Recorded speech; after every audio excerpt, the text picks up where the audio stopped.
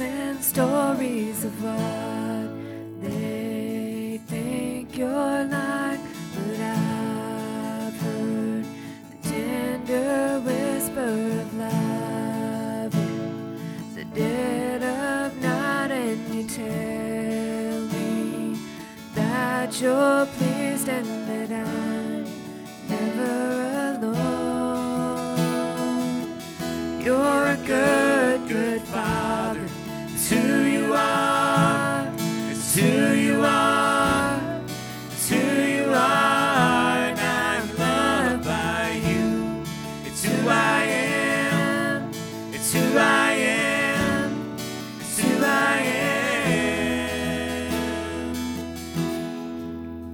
Oh, and I've seen many searching for answers far and wide, but I know we're all searching for answers. Only you provide, 'cause you know just what we need before we say a word. You're a good, good Father.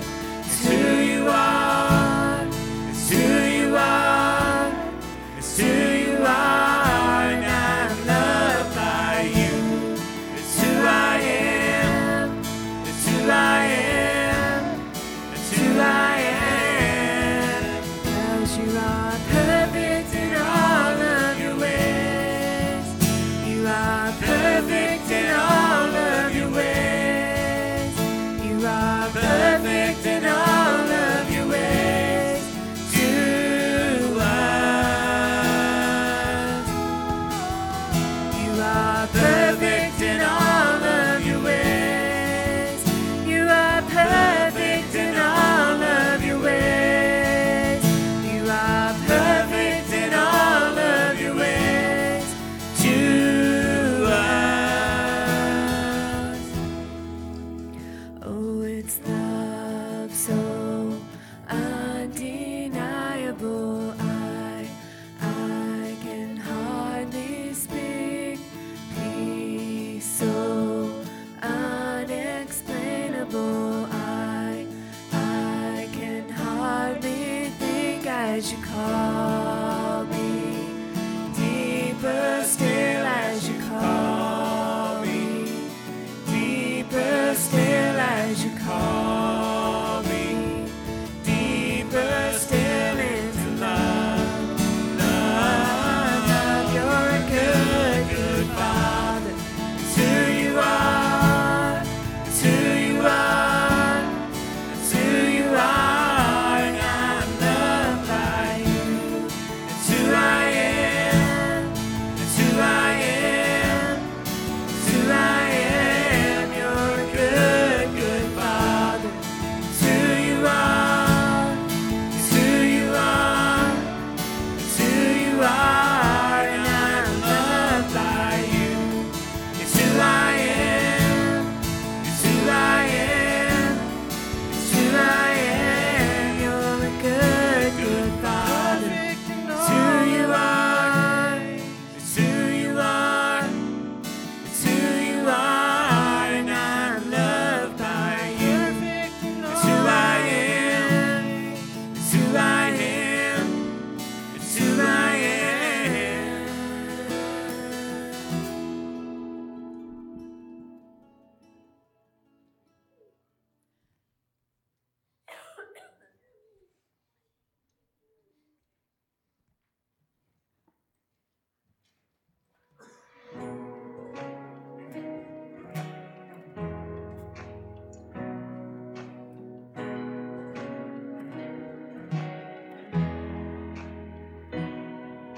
Sweeter than the morning or the sound of the rain, from the mouth of the preacher in the sinner the same, tender as a whisper but loud in its refrain. May it hang on my lips for the rest of my days. There is something about the name of Jesus. It's sounds like forgiveness, sounds like amazing grace. It beckons my soul to sing forever.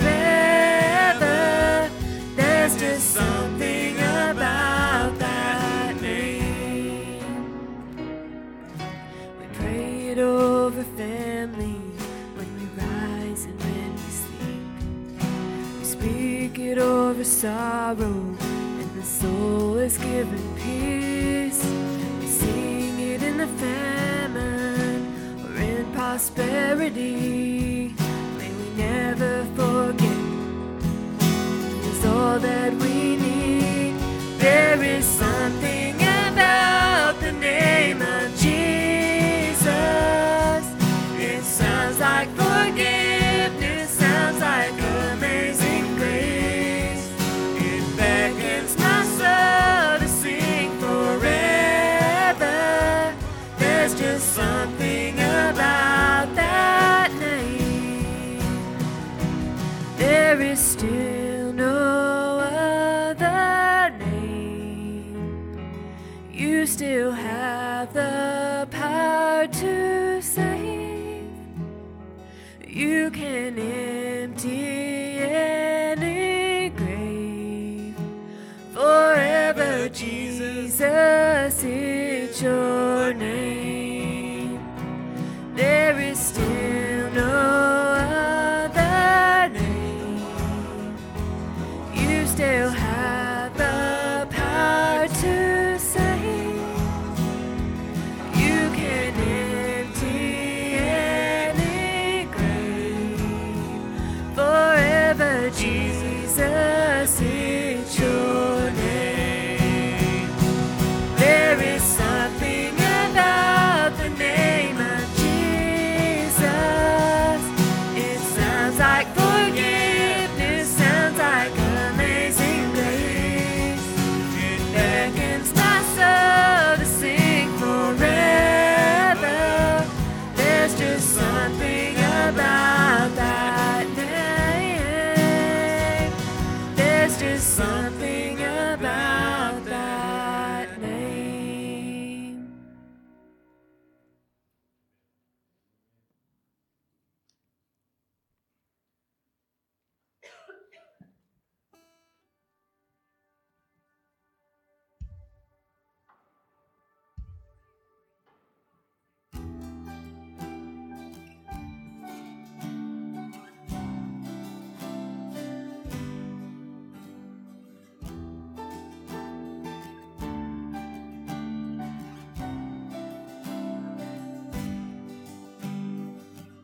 Before I spoke a word, you were singing over me.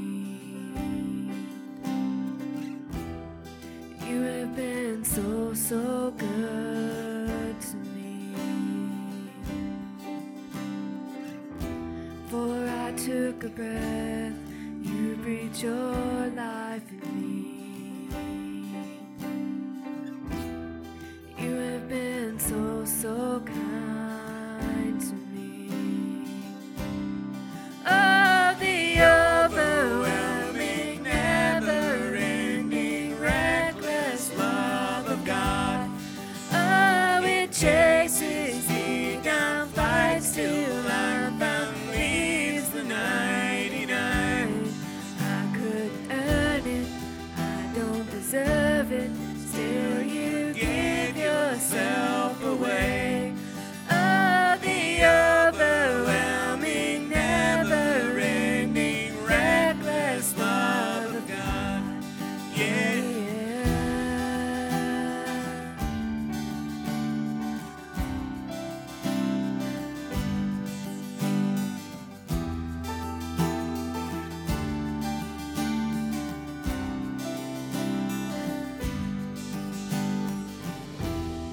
I was your foe, still your love fought for me. You have been so, so good to me. When I felt no worth, you paid it all for me. You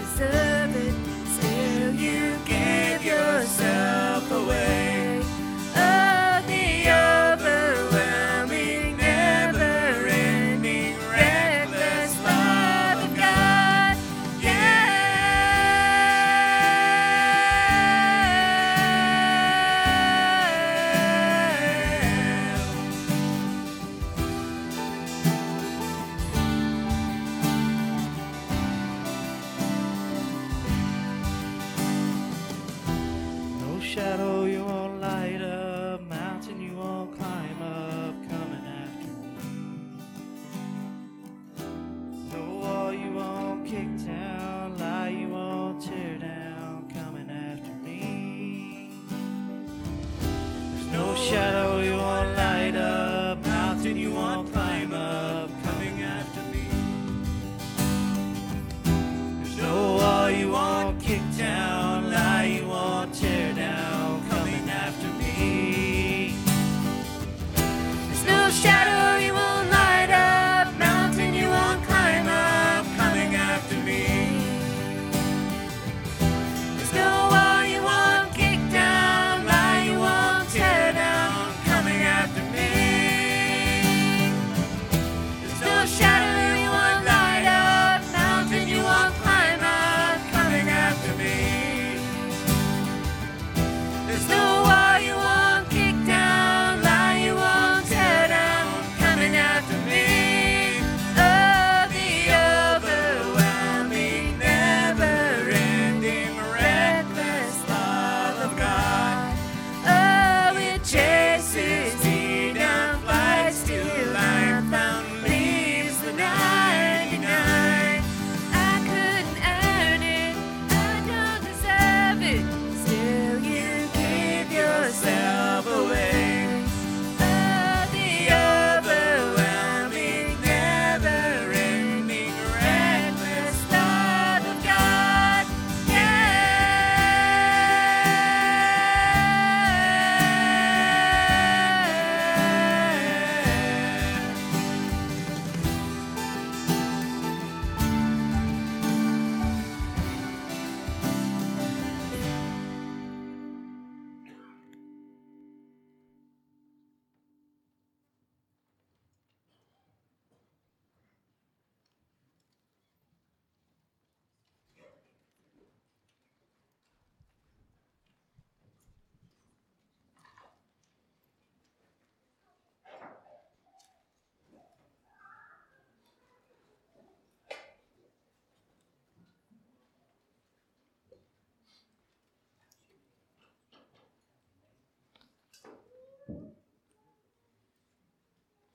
Okay, if you have your Bible, let's go to Matthew chapter 2 again, the story of the wise men visiting Jesus and his parents. It's probably the last week that we'll deal with this story, and then we'll move on. Matthew chapter 2, we've read these verses before, 1 through 8. We'll read them again this morning. There's an outline of this on the back side of your announcements. You can like to use that. The title of the message is, Who Are You? We'll talk about the wise men, Herod, and then the chief priests and the scribes, those three different groups. If you're looking at your outline, if you've got a hard copy of that, this won't be on the screen, the whole thing, but if you got a hard copy of that, it's actually just primarily going to deal with the chief priests and scribes, but we're going to deal with all three. Okay, read carefully with me, Matthew chapter 2, 1 through 8. Now, after Jesus was born in Bethlehem of Judea, in the days of Herod the king, before in the past couple weeks, we drew attention to that. Herod the king. King of who? King of the Jews. Herod, king of the Jews, behold, wise men from the east came to Jerusalem, saying, Where is he who has been born king of the Jews? Well, that's what Herod is, That's what Herod, there's the problem right there. Herod's the king of the Jews, but the wise men came looking for Jesus, who they said, He is the king of the Jews. For we have seen his star in the east and have come to worship him. When Herod the king heard this, he was troubled, and all Jerusalem with him. And when he had gathered all the chief priests and scribes of the people together, he inquired of them where the Christ was to be born. So they said to him, In Bethlehem of Judea, for thus it is written by the prophet. And here comes a quotation from out of Micah chapter 5, verse 2. But you, Bethlehem, in the land of Judah, are not the least among the rulers of Judah. For out of you shall come a ruler who will shepherd my people. Then Herod, when he had secretly called the wise men, determined from them what time the star appeared. And he sent them to Bethlehem and said, Go and search carefully for the young child, and when you found him, bring back word to me, that I may come and worship him also. Looking at your outline, the first one will deal with the wise men. Of course, Herod, if we dealt with the story, you know the story, had no intention whatsoever to worship Christ, but had all the young boys in the area killed because of this thing. So, the wise men. The wise men, I warn you, as this screen says, I warn you, Jesus is not after a little of you, but all of you. He doesn't own something, he owns everything. Okay, in dealing with these three groups, the wise men, Herod, and the chief priests and scribes, the wise men are those who, about a year and a half, part of what it took them to get to Bethlehem from wherever they were. They saw the star.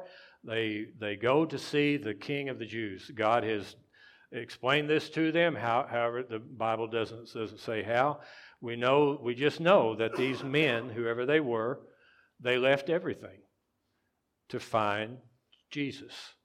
Okay, they left everything. So they not only leave everything, but it takes them about a year and a half to find him, to get to Bethlehem from wherever they were. Well, it's going to take about that long to get back home. They not only leave everything, but they leave everything for 2 or 3 years. They just drop whatever was going on in their life, and they go to find Jesus. Okay. Well, obviously, of the three, that's who, I'm going to say we need to be like. There's nothing new there. It's that dropping everything to do what God called me to do, told me to do. Everything. They left everything to do this. Okay? I warn you, Jesus is not after a little of you, but all of you. All of you. I warn you. And I'm taking that kind of slow because I really want that to sink in. And I want this to explain itself to you. I want this to explain life to you. I want this to explain Christian life to you. I want you to read that for some of you, and be able to say, oh, that's what he's doing. Okay, that's what he's doing. See, every Christian is going to say, well, he's got me. He's got me. I'm his, he's mine, and I'm his. Right. But he doesn't have all of you yet. And if you think he does, then if the Lord gives you life, just wait a few years and you're going to find out, no, he really didn't. You're going to find out that no matter where you're at, there's still a little bit of you, or maybe a lot of you, that you're holding back. Whatever that is. I'm not going to go, whatever, it's just so different for all of us. But I'm telling you, I'm warning you that what a lot of this is all about with you, and what's going on with you right now, and what God is doing in you and through you and around you, I warn you that he's not after a little of you, but he's after all of you. And he doesn't have it yet. You haven't given it yet. You haven't turned over it yet. You haven't surrendered it yet. Because he doesn't own something. He owns everything. And it's that holding back that he's working out of you. It's that part of you that when you see the star in the east, I want you to follow that star. You don't do it. You hope you got, well, Lord, I've got, I can't just leave everything. Right. You won't leave everything. Okay? You're just not there yet. And so that's what he's doing. But I warn you, in your Christianity, this will be an ongoing process. This will take, I suppose, the rest of your life. He's not after a little of you, but all of you. Now, thought about that this morning. I'm going to add a little bit this to it, explain this a little bit more. I think maybe sometimes if somebody read that or sees that or thinks about that, think, well, this is all a God ego thing. He wants more of me so he can have more of me. It's got nothing to do with God not having enough. It's got nothing to do with that. It has nothing to do with God needing more. It's like this thought that's a wrong thought. Okay, somebody somewhere in a Sunday school class, or God forbid, a preacher up here is going to say this sometime, that God made you because He needs somebody to love Him. Now, you know that's wrong, right? You know that's wrong. That God made man. I've even heard this. God made man because God is lonely. Okay, you know that's wrong, right? That has nothing to do with it. God does not need you to love Him. God is not lonely without you. Love starts with God, not with you. He doesn't. The Bible says, in fact, God is love. It doesn't say that we know that God loves, but that's not what it says. It says God is love. It's not that He has love. It doesn't say that. It says He is love. He doesn't need more love. He loves you. He's giving away love. Now, well then why does God want us to love Him if He doesn't need love? It's for you. Loving God is for you. Let me put it to you this way. So the wise men see the star, they drop everything. I don't know how many men there were, but there's this troop of men going along this trip that takes a year to year and a half, if you can imagine that. So they walk, they ride a camel. You know, well, it's got to be a camel because all the nativity scenes say so. So you know it's a camel, and then so they're doing all that, and they've left home. They left everything a year and a half to get there, another year and a half to go back. I think if I put myself in the wise men's shoes, you've been through things, you've done things. I think they'll look back on that. That's the best thing I ever did. That was the best trip I ever took. I suspect it's not hard for me to imagine this at all. When they finally get home after 2 to 3 years, they finally get back home. There's no doubt they're glad to be home. But they get back home, and now they've got to go back to the way it used to be. They got to go back to their everyday life. They've been on one of the greatest adventures of their life. I mean, everybody that ever reads the Bible from that time on is going to read about their adventure. They got to be a part of that. There has to be part of them when they get home and you know go back to the routine of everyday life. Like, oh. Then when they get together on their wise men reunion show, you know, and they start to talk about, man, do you remember when we did that? Do you remember when we did that? Do you remember that trek? Do you remember that? You know, it was hard to do. It took everything they had, but it's the best thing they ever did. That's it. That's exactly it. See, we're afraid, and you will be afraid. I'm not the only one. If I do that, if I do what I believe the Holy Spirit's asked me to do, if I give up that, if I give up my time, I'm going to lose that. No, you're not. You're going to gain. It seems like you're losing. But I'm giving, yeah, but you're going to gain so much more.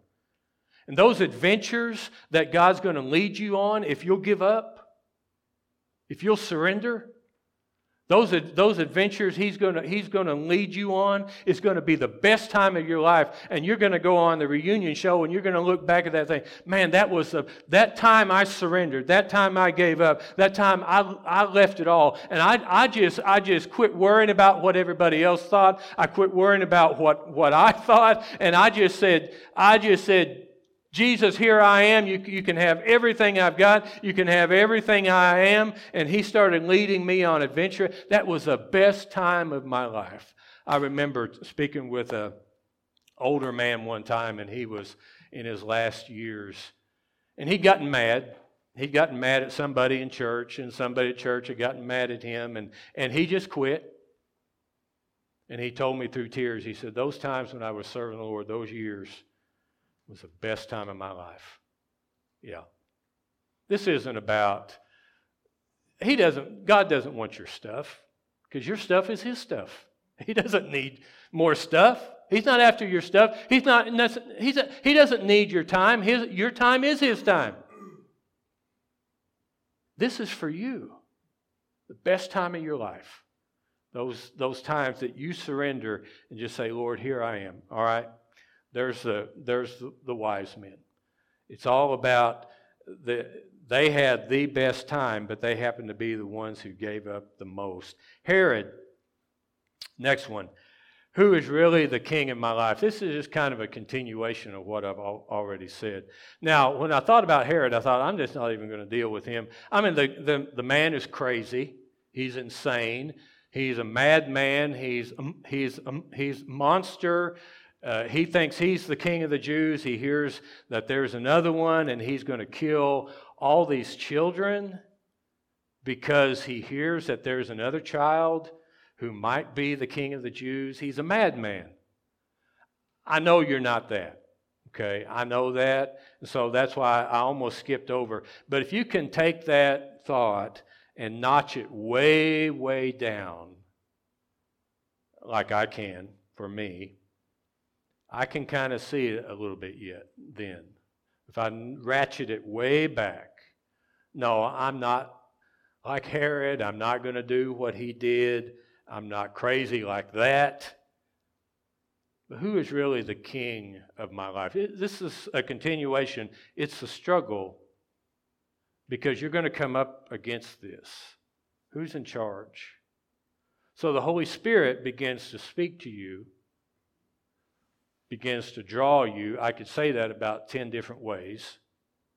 But the Holy Spirit begins to work on you and draw you and begin to speak to you about doing some things, about stretching out there, reaching out there, thinking outside the box, stepping outside the box.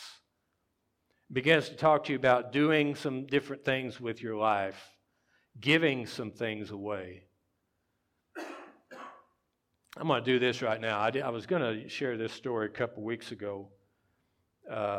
Didn't seem right. I'm going to do it now. I was watching a testimony by Francis Chan. I don't really know him very well, but I've only seen him speak once or twice.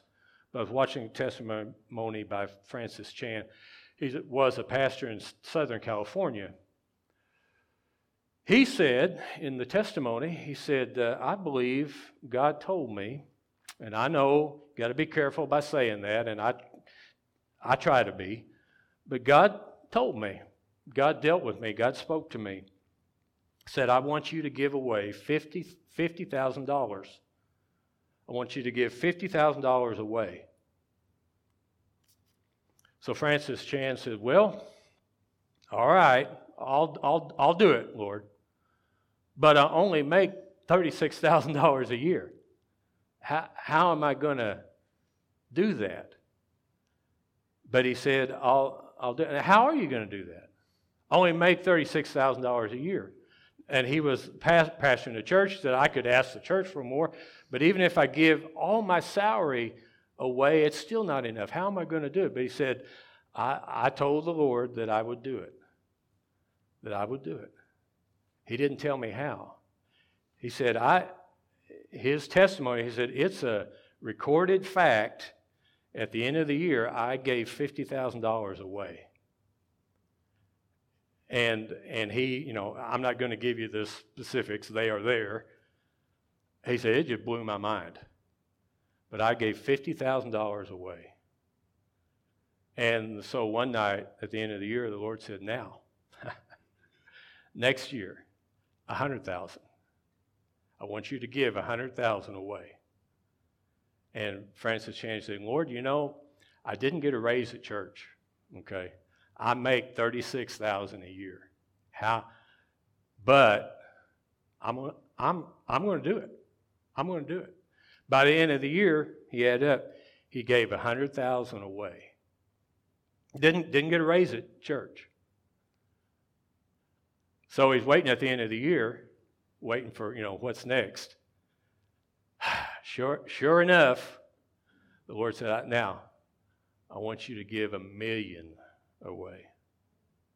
And Chan said, Lord, you know how much I make, right? I make $36,000 a year. I want you to give $1 million away.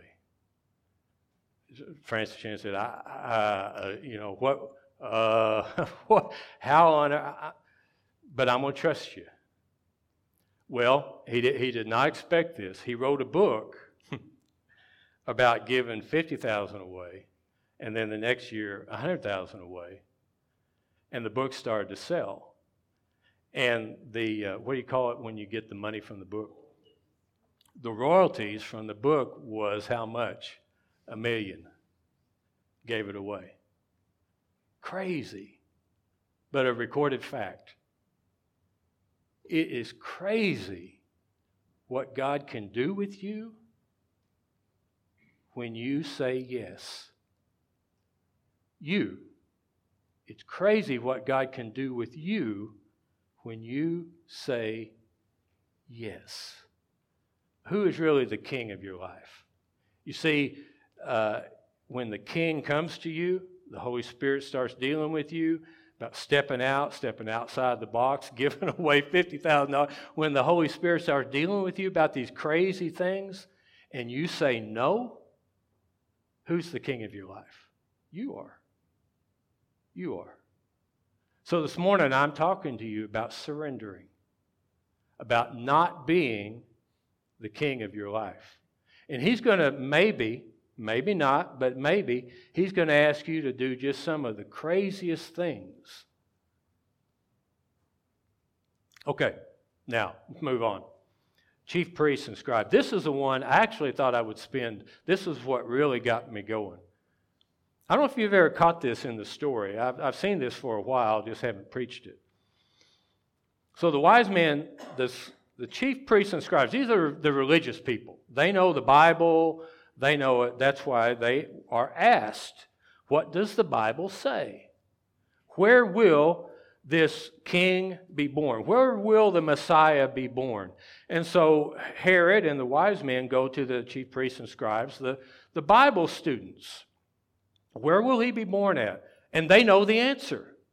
They know what Micah chapter 5 verse 2 says. And I get the impression, I get the feeling when I read that they knew the answer right away. Like we've studied it, we already know. Have you ever seen this in this story? Where these Bible students, they know the answer. This is where the Messiah will be born, in Bethlehem. Herod comes to him. He's never done this before. These wise men have traveled a year and a half, and they know that, and they come to him. I mean, there's an entourage show up at the door of the Bible school. Where will the king be born? And this is a big deal. This hasn't happened before. It's never happened. And that lets the chief priests and the scribes know that there's a real good chance the Messiah has been born. There actually is one. And we know where he's at. Does it strike you as odd that the wise men go and find Jesus, but the chief priests and the scribes don't? They know, there's a good, strong suspicion that the Messiah that we've been waiting for all these years has been born, and we know where that place is, but we don't go. We don't go there. We just stay at home. That strikes me as really odd. They know what the Bible says, but they don't do it. What's happened to them? This really isn't about the chief priests and scribes, though, is it? It's about us. A religion that no longer moves you.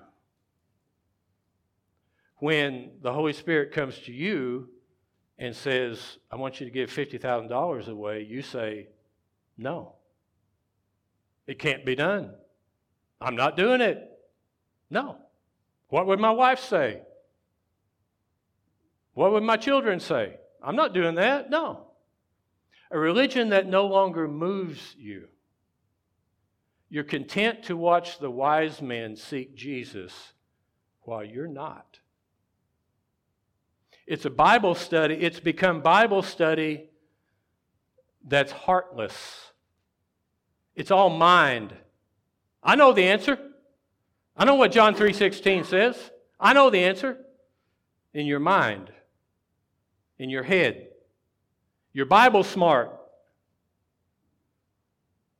But you're not letting God be king. You know what the Bible says. You know where the king will be born. But it no longer moves you. Beware of a religion, even Christianity, that no longer moves you. You want to move out of your seat, but you don't. You want to come up and pray, but you won't. You want to, and then next week it's just easier not to. And then, and I'm just using that as an example, that's not the end all.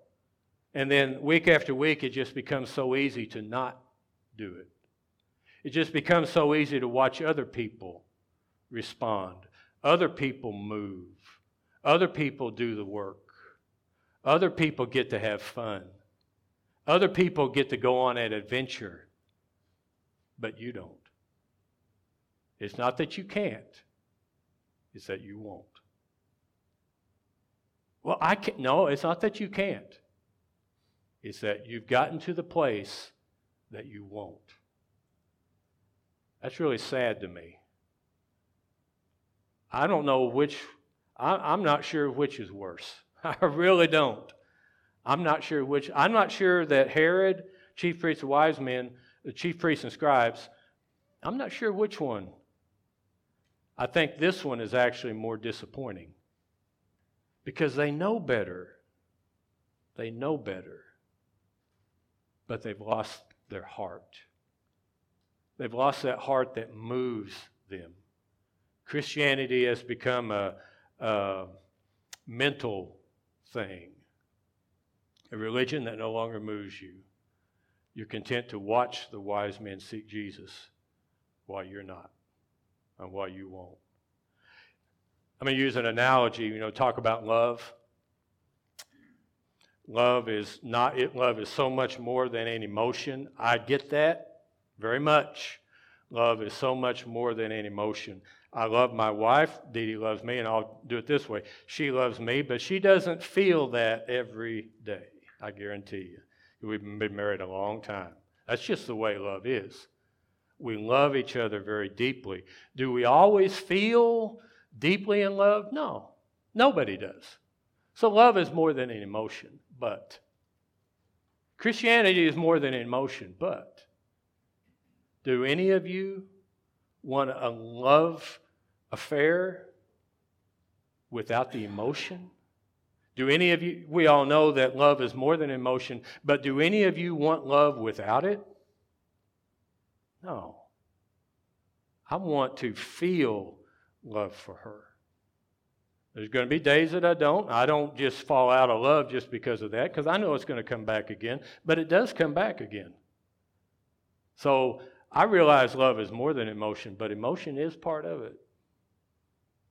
It's kind of the heart part of it. We fall deeply in love. Be careful when your Christianity becomes all about your head and you begin losing it in your heart, feeling it. Be careful when you keep saying no to the Holy Spirit. And it gets easier and easier to say no. And then it almost gets to the point where he stops asking. Here's the thing. It's not everything revolves around this. But when's the last time you felt the Holy Spirit moving you and asking you and drawing you? If it's been a long, long time, that needs to be a red flag. That needs to be a red flag. And maybe it's been so long because you said no so often. And I'm not going to bank everything on that. But there is something to that. As the Holy Spirit moves in us, speaks to us, and draws us, we need to let Him be the king of our life. It's just so sad to sit and watch other people enjoy the Lord and we don't. I'm going to change that. I'm going to change that. I'm going to let Jesus be the king of my life. I think we're just going to have a guitar play this morning. And this is going to be our prayer time. And I will ask you to stand with us, please.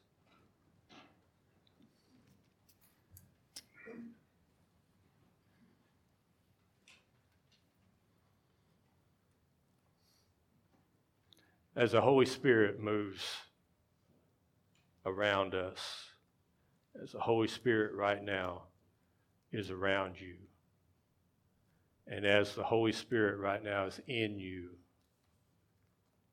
I don't know what he's saying. It's strictly between you and him. What is he saying to you? What has he been saying to you? What's God doing right now? I warn you, he's not after a little of you. He's after all of you. That's what this is about. It really is. You mean, that's what that's what God's been doing.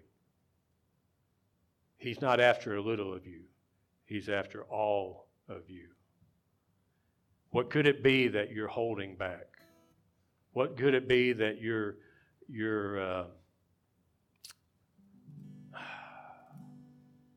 pausing on too much?